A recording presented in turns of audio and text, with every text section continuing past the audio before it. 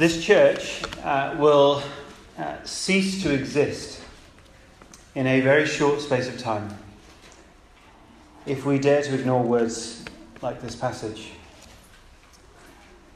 When a denomination, a group of churches or an individual church grinds into kind of obscurity, often the finger is pointed, isn't it, to the world outside. We blame them for the pressures that they've placed upon us, for the culture as it has changed us, for the laws perhaps of the land which have changed. But history shows us that the greatest threat to us is us. Not just history, this passage shows us that the greatest danger to any church comes from within rather than without. For example, you can look back a little while and the challenge of things like textual criticism, liberal views of the atonement, what Jesus achieved on the cross. It decimated churches in this country last century. The church, though, killed itself because it simply accommodated and compromised. The demise of denominations and churches, it's still very much in progress at the moment. Now, it can be momentarily halted because of the masses of property that they own, that they sell off to plug an ever-increasing financial hole. But we must be clear. The greatest threat to us is us. We will feel pressure to accommodate to contemporary views and compromise to populist opinions, and we see it all around us. Even the evangelical church, that is what we would call the Bible-teaching churches in this country. I think at your most generous, you could go as far to say that they are, kind of mixed at best. Many churches who would call themselves evangelicals will be biblically, fairly ignorant. They would promote vacuous kind of empty worship experiences rather than calling people to deep, penetrating, life-changing works of the Holy Spirit through the Word of God. Oh, the opposite end of that spectrum is, and equally dangerous, is the routine, dry, empty study of God's Word where lives remain unchanged. More than anything else, the church in this country is more morally and ethically loose, wider, accepts everything and everyone. Morally, anything is kind of okay nowadays. And all in the name of relevance. We live in an age where we like to pander and to tolerate. The broader church has done so to the point that it has no distinction from the world around us. I'll give you a few examples. Many churches obscure the teaching of the atonement. That is what Jesus achieved when he died on the cross. He died, as we've seen, chapter 5, verse 21 of 2 Corinthians. Again and again, I keep pointing out that Christ died on the cross for our sin in our place, so that we might become the righteousness of God. But that's an insult in our age, because it presupposes guilt and sin. And people don't like to hear that. Broader church often ignores biblical teaching on areas of morality. How dare we say that anything whatsoever is a sin? Even though that is what God says in his word, the Bible. Something of a political hot potato at the moment, isn't it, over the last few weeks? Where do churches draw the line? Another example on remarriage after divorce. The wider church has broadened itself so far beyond the biblical exceptions given in the New Testament, and all in the name of relevance and tolerance. The wider church broadly accepts all views now, it seems to be, regarding views of sexuality. Likewise, the views of worshipping other gods. Multi-faith services seem to be cropping up everywhere as a kind of norm. This so-called tolerant society will push and it will cajole the church to accommodate. But ironically, of course, it will not tolerate anyone who thinks differently to it. But the church itself is responsible. It is responsible for its own accommodation and its own compromise. And therefore, I think it would be the height of arrogance and ignorance to put our heads in the proverbial sand and let these words walk on by. On Facebook, a lot of my friends who are church ministers, they keep posting endless complaints about the nature of our society, its liberalism, and the change of laws, and moan and moan and moan about such and so on. They think the main threat is out there to us. It is not. Yes, it's a threat in some ways, but it is nothing in comparison to the threat that sat next to you, or stood right in front of you, or you. And the same was true in Corinth. Hence Paul's strong and very direct warning in verse 14. Look at it. It's essentially a one-point sermon. Do not be yoked with unbelievers, he says. Do not be yoked with unbelievers. It's our first point on our sheets as well. We've seen again and again in this letter that there were unbelievers within the church in Corinth. Oh, let's be clear about what they looked like. They were able. They were very, very good communicators. But they opposed the gospel, and Paul as a messenger of the gospel. We've seen these opponents on a number of occasions, and we'll see them again and again. We'll find out more about them and their teaching later on in the letter. But Paul's point here is really simple. To be yoked with these people, those unbelievers, those who reject the gospel of reconciliation with God that Paul has brought to the church as an apostle empowered and authorized by God. Paul is just saying simply, do not be yoked with them. Now that metaphor of yoked, what it means, it comes from Deuteronomy 22 verse 10, where the law used that metaphor, that same metaphor, saying that an ox and a donkey couldn't be yoked together. Now, we know what a yoke is. It's a thing that binds two animals, isn't it? So that they'd be united in their task, whether that's ploughing a field or pulling a cart, that bit of wood that kind of hooks around both of their necks. And the point was that they're different animals. Ox and donkey, they'd be pulling in different ways. It wouldn't work if they're different in that way. And the point in the law, and the point here is that Christians are a different breed in a sense to the unbeliever. And therefore they cannot be yoked. Paul's point is simple. The application is that a Christian cannot be partnered. They cannot be allied with an unbeliever, with their teaching, with their way of life, their false worship, which was the issue here in Corinth.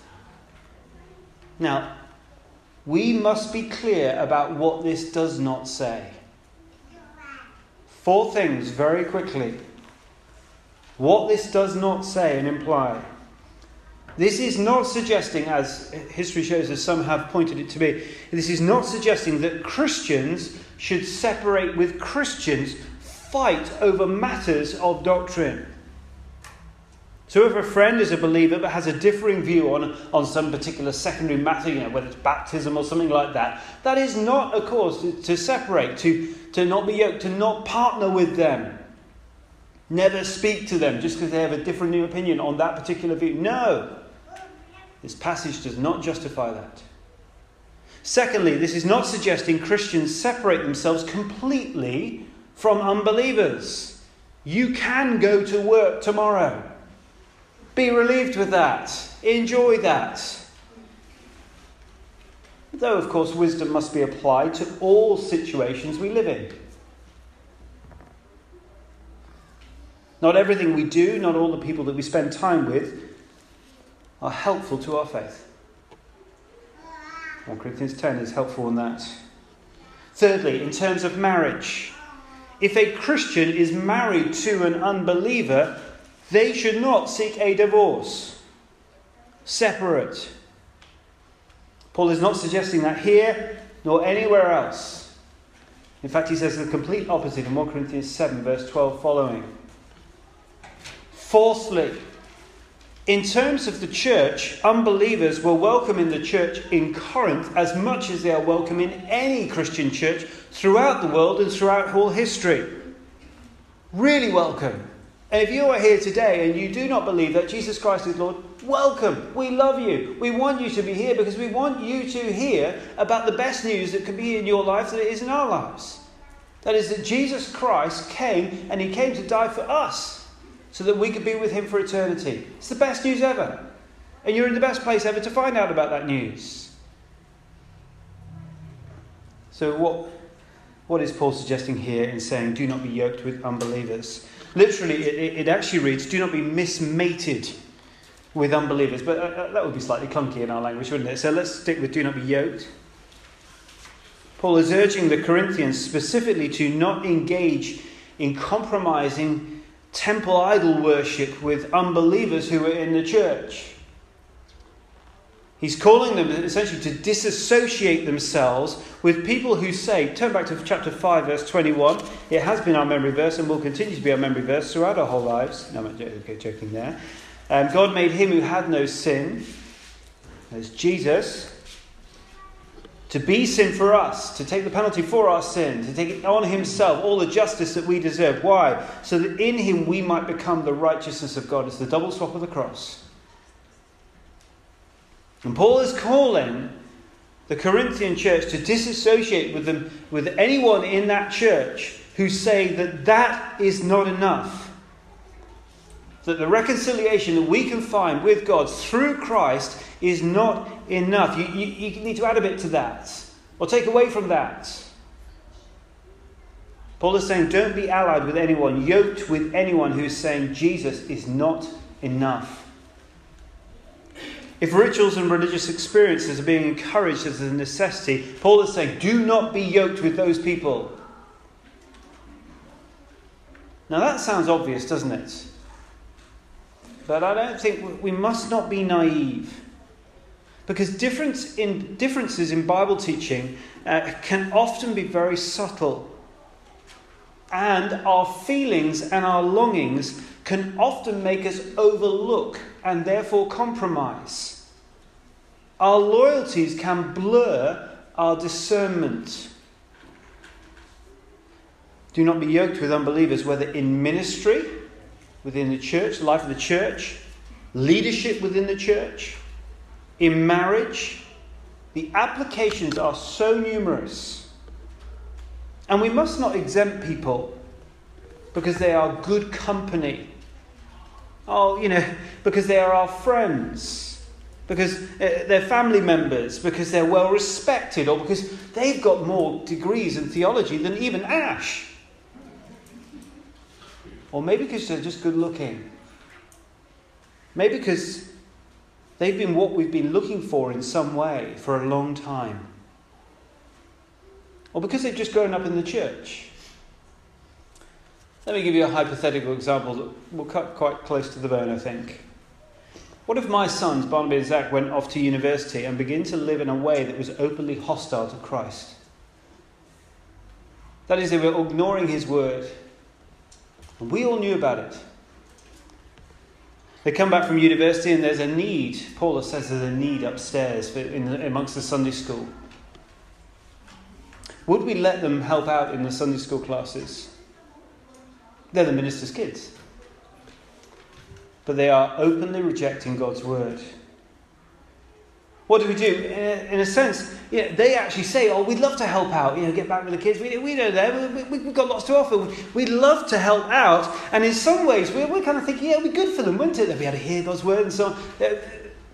You know how the arguments goes. This is so dangerous. Because everything in us, probably in me particularly, will be going, let's get them involved.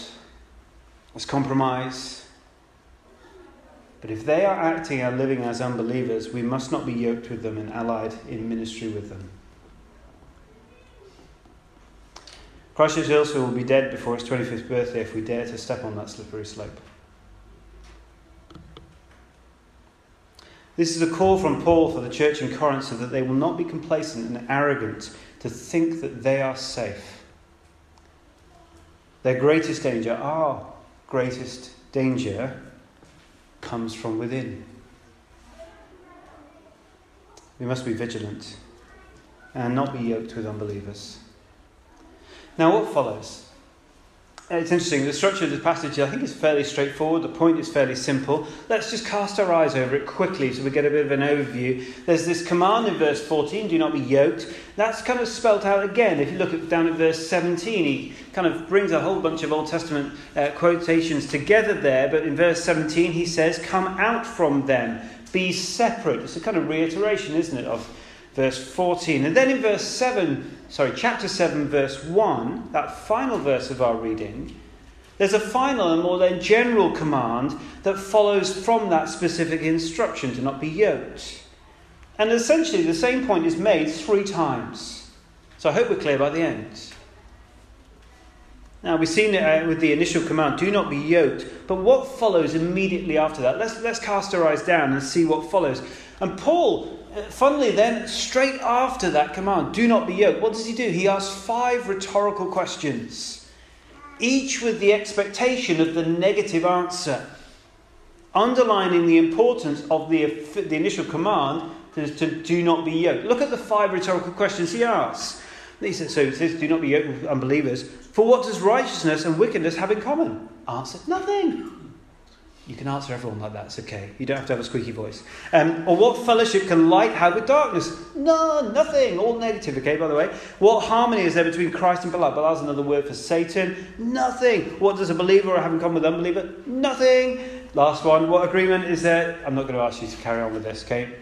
You get the idea. Nothing.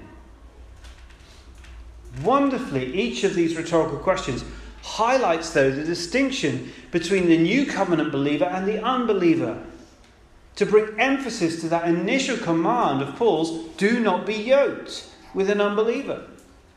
Think back again to chapter 5, verse 21, as you look at that first question.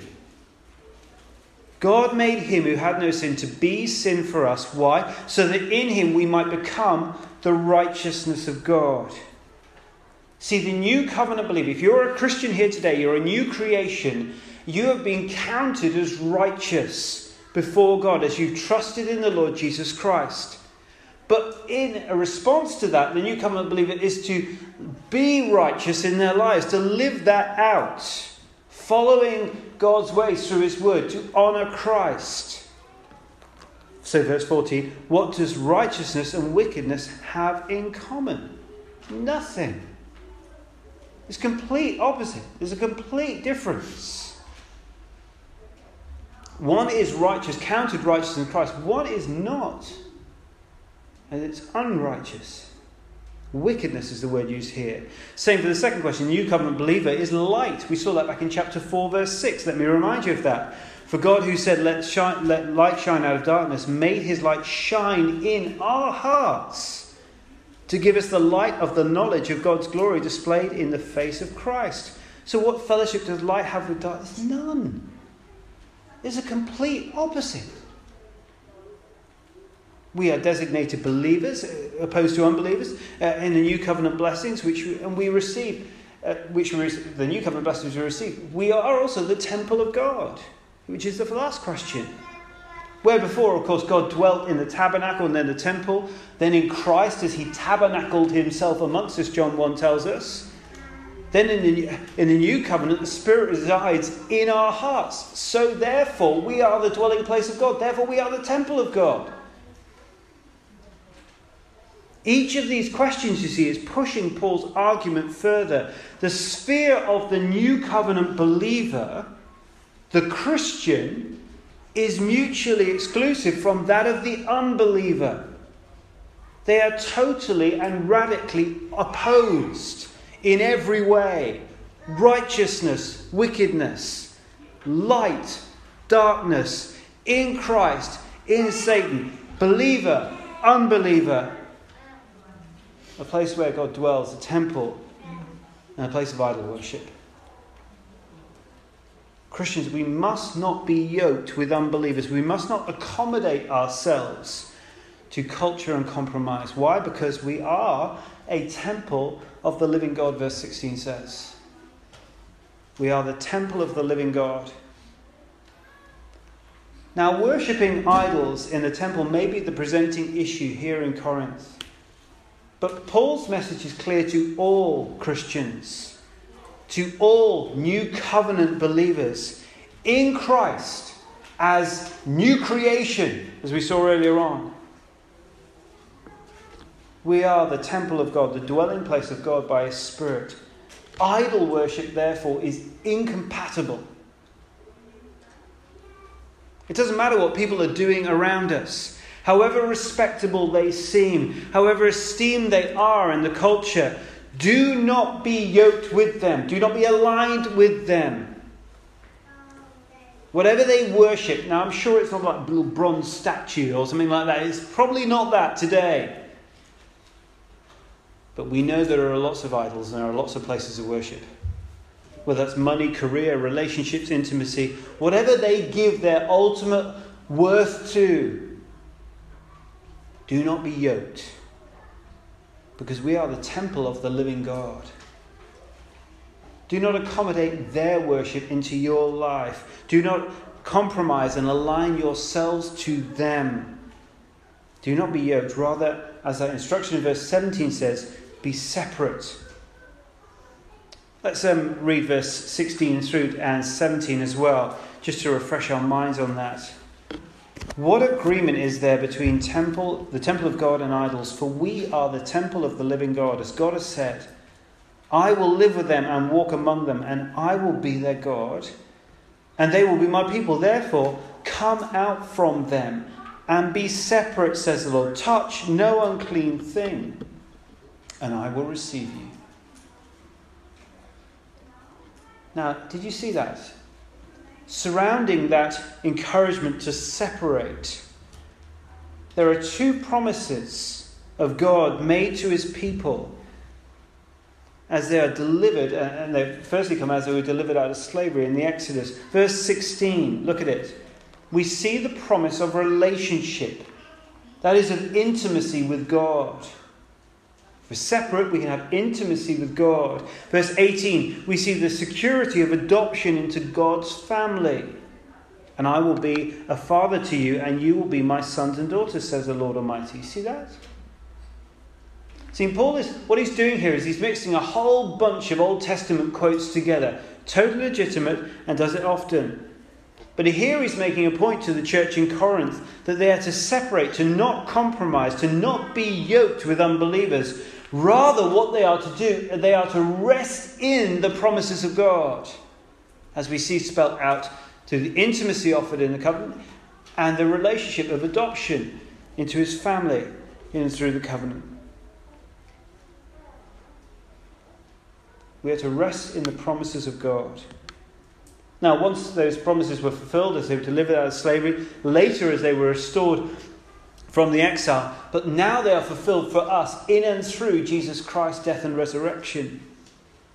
And therefore, you see, as we read these verses here now, if we are Christians, we are the full beneficiaries of the new covenant restoration and deliverance, which means we can, like verse 16, know God intimately. We can, as we see in verse 18, be adopted into His family, being heirs of an eternal inheritance. You see, the logic of Paul's argument here is really simple. We must separate ourselves from unbelievers, not be compromised by their way of living, their thinking, their worship. We are to trust Christ and His promises. We are to live for Christ, worship Christ. The Corinthians have received these covenant promises of intimacy and adoption. If in Christ, the same is true for us. And it demands a threefold separation. Do you see that in verse 17? Come out, be separate, touch no unclean thing. It is a strong separation. Do not be yoked, aligned. Do not compromise yourself. Now we get to the last verse. Paul concludes this whole section with this rather personal, moral, it's a very progressive command as well, because he encourages growth and maturity in the believer. Let's refresh our minds in chapter 7, verse 1. Therefore, since we have these promises, the promises, as we've seen in verse 16 and 18, Dear friends, let us purify ourselves from everything that contaminates body and spirit, perfecting holiness out of reverence for God. Come to our second point much more briefly. Since we have these promises, the promises established in the new covenant as Jesus Christ died and rose again, they're shown in those previous verses, but they give us three things. We have these promises, dear friends. Note the love and the relationship of Paul to the church in Corinth. He says, since we have these promises, we need to do three things. Purify ourselves, perfecting holiness out of reverence for God. Let's look at those very briefly. Let us purify ourselves. It's a cleansing word Paul is using there. And it's a cleansing word for, think about any previous yoking that we've had with unbelievers. Any compromise in our lives needs to be cleansed, got rid of. Everything that contaminates body and spirit, he says. It's pretty ruthless, isn't it?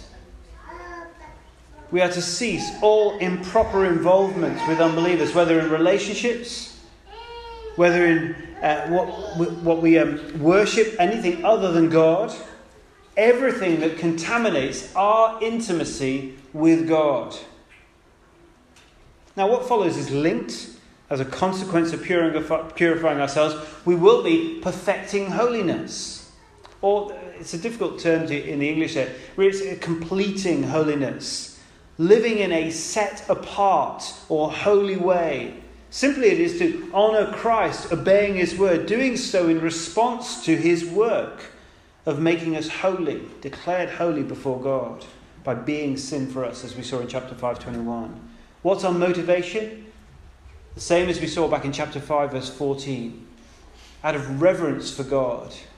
The same word really is, it's a fear of God, but it's an awe, it's a reverent fear. We live in awe of God and his power and his love. Both should motivate us to not be yoked with unbelievers. Friends, let's purify ourselves, perfecting holiness out of reverence for God.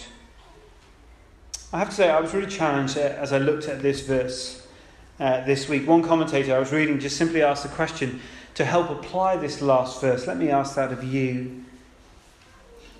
These words are true for us if we're Christians here today. Let's look at chapter 7, verse 1, then I'll ask the question he asked. Therefore, since we have these promises, dear friends, let us purify ourselves from everything that contaminates body and spirit, perfecting holiness out of reverence for God. And the question was simply this. Are you more holy, that is, more set apart for God as you have got older?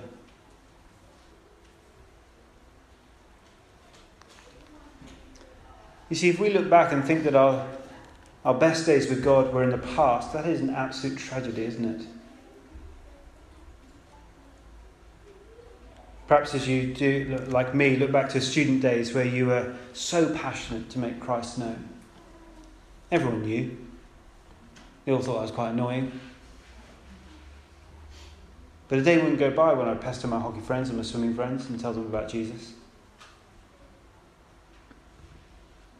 Was I more prayerful then? Did I spend more time in God's word then? The commentator I was reading just simply wisely said this. He said, time should not be our enemy in this. Time should not be our enemy in this. We should be growing in godliness, growing in a desire to make Christ known, growing in discernment, growing in holiness. If you are more godly as a boy than you are a man, something is wrong. If you were more godly 10 years ago than you are now, something's wrong. Something is contaminating you, to use Paul's words here. You're yoked to something or someone. Separate yourselves and grow in godliness. Do you see Paul's logic? He says, do not be yoked, separate yourselves. And he finishes with an encouragement toward personal godliness, because the greatest threat to you obeying the command is you. We must not compromise. We must not accommodate. We must not be yoked, allied with unbelievers. Practically, what does it look like? Corporately as a church, we will face challenges. Who we partner with ally ourselves with, whether that be in mission or just what groupings of churches we're in. If we join a denomination, we'll need to think very carefully about what that means and what we will have to do. Would it mean compromise? You must pray for us as leaders of the church as we consider these things. Personally, what does it mean? Now, please remember, Paul is not saying we must isolate ourselves away from anyone who is not a believer in the Lord Jesus Christ. Never speak to anyone. The application here in Corinth is temple worship and the idol worship that was going on in the temple. That's not exactly popular in London, is it, these days?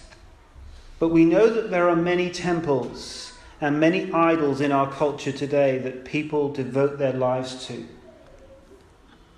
I say this slightly tongue-in-cheek, but the Temple of Oxford Street and the idol of consumerism. The Temple of Soho and the idol of sexual expression. Oh, that's to name a few, isn't it? Paul says, do not be yoked.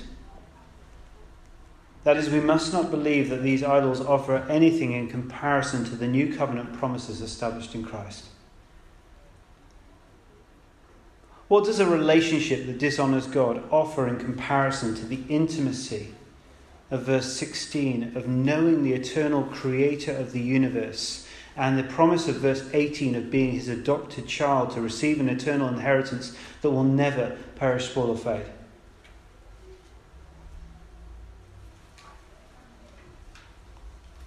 Now, of course, traditionally this verse is often plucked out to warn Christians when they consider dating or marrying an unbeliever.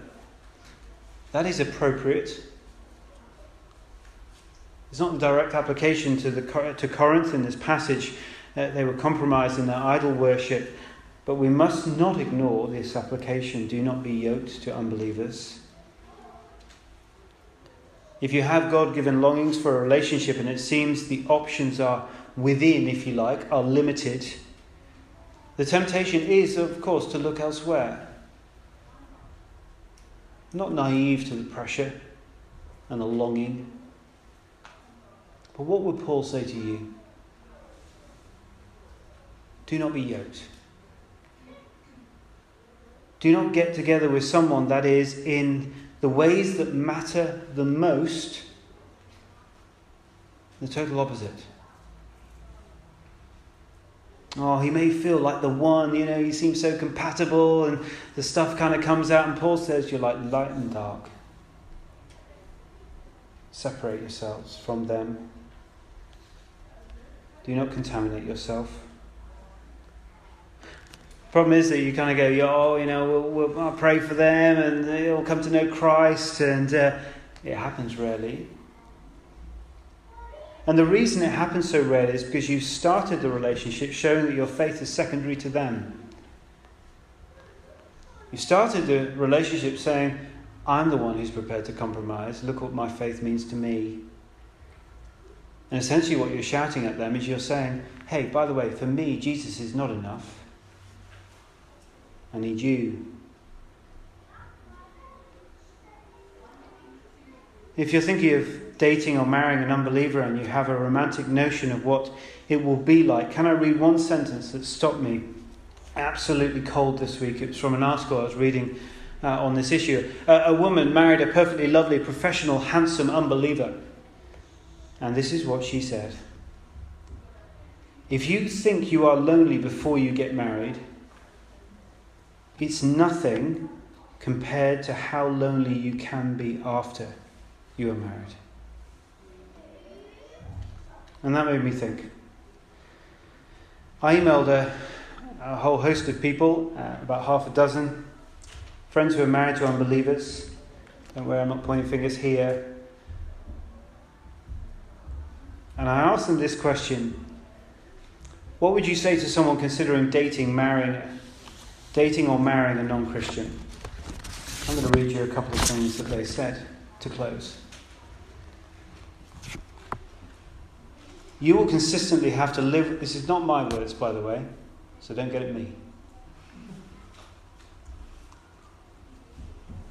You will consistently have to live with the knowledge that you have a different belief structure to the person that you love most, and your time together will be relatively short comparing to the eternity together. You have to compromise about the very important aspects about how you live out your faith, how much time you spend doing church things, how you spend your money, how you raise children. Can you say grace and pray out loud in your own home? You will not have the daily support and encouragement of a partner to pray with you and to put your trust in God. And the real danger is that over time you'll get worn down and stop talking about and acting out your faith with your partner for fear of turning them away from you. And then you start using this fear as an excuse for being a part-time Christian. Even if you don't face any of these issues, you will always know that you're going against God's word. What will be the next thing you compromise on? Just one other little comment. One person who responded simply said, in answer to the question, what would you say to someone considering dating or marrying a non-Christian? Picture your future together. If that person isn't a Christian, different priorities, ways of making decisions, worldviews, directions, ways you want to spend your time, your money, potential arguments over how you spend time and money, feeling of spiritual isolation and a battle at home, your faith not being respected. Not sharing your faith with your spouse is very strange when you share everything else. Living in a split household is challenging. It's sobering, isn't it? But I wanted to give you kind of real life examples of what it looks like if you do yoke with unbelievers. If you're willing to compromise. I'm going to finish there. I've said plenty enough. I wonder if we turn to people beside you. I know these subjects are sensitive. I want us to deal with them sensitively, but not in a compromised manner. So why don't we turn to person? Any challenges there? And I'm not just talking about relationships here. You know, how do we essentially yoke with unbelievers in other ways? What do we worship essentially more than God? How do we compromise? Look, spend time just 1 minute with the person beside you, group around you. Is there any points of clarification you want? Any questions you want to ask? And we'll just have a moment of that to finish, okay?